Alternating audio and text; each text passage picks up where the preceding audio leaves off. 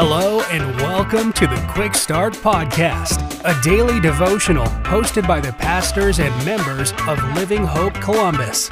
We're glad you're here.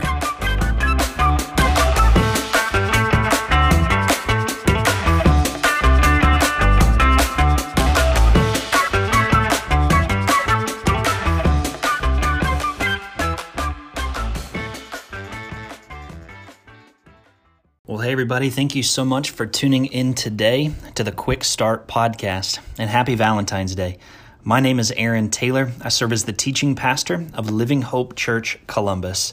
And our passage for today, we're taking a break for just today from the book of 1 Corinthians. Instead, we're going to be in the book of 1 John chapter 4, verse 18. And God's word says this through the Apostle John. There is no fear in love. Instead, perfect love drives out fear, because fear involves punishment. You know, leading up to this Valentine's Day, I began thinking about this verse in 1 John 4 several days ago, and just began processing in my own mind a couple simple questions. Really, what does it mean that there's no fear in love?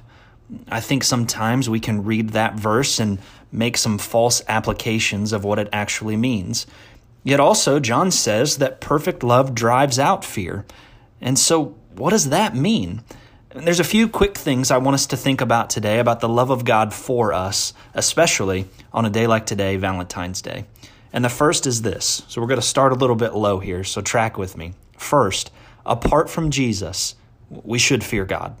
I mean, Jesus reminds us that in the Gospel of Luke, chapter 12, verse 5, where he tells us, he says that God has the authority to throw people in hell. I mean, that should terrify us. And God will do that to all of those who have not had their sins forgiven by the blood of Jesus. That's just a reality that should cause us, apart from Christ, to fear God. But second, understand this, and this is what John's talking about. With Jesus, we no longer fear the wrath of God, because Jesus' perfect love for you and for me was demonstrated on a cross, where the wrath of God against our sin was poured out on him, and he who knew no sin became sin for us. 2 Corinthians 5:21 says that Jesus absorbed God's wrath on our behalf. But lastly, let me remind us of this so that we don't abuse what John is writing here in 1 John 4. Our God is still God. Friends, I pray today that we don't forget that our God is still holy and our God is still worthy of our worship. And while we no longer fear his punishment against our sin because of Jesus, let's make sure that we worship him as God. That we don't fear him in a way that causes us to run from him. Rather, we now worship and bow before him because of what he's done for us and because he is now the Lord of our lives. Jesus expressed love for us on a cross.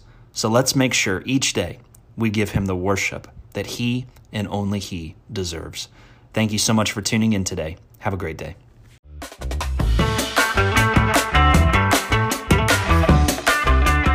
Thank you for joining us for another episode of the Quick Start Podcast. For information on Living Hope Columbus, be sure to check out the links in the show notes.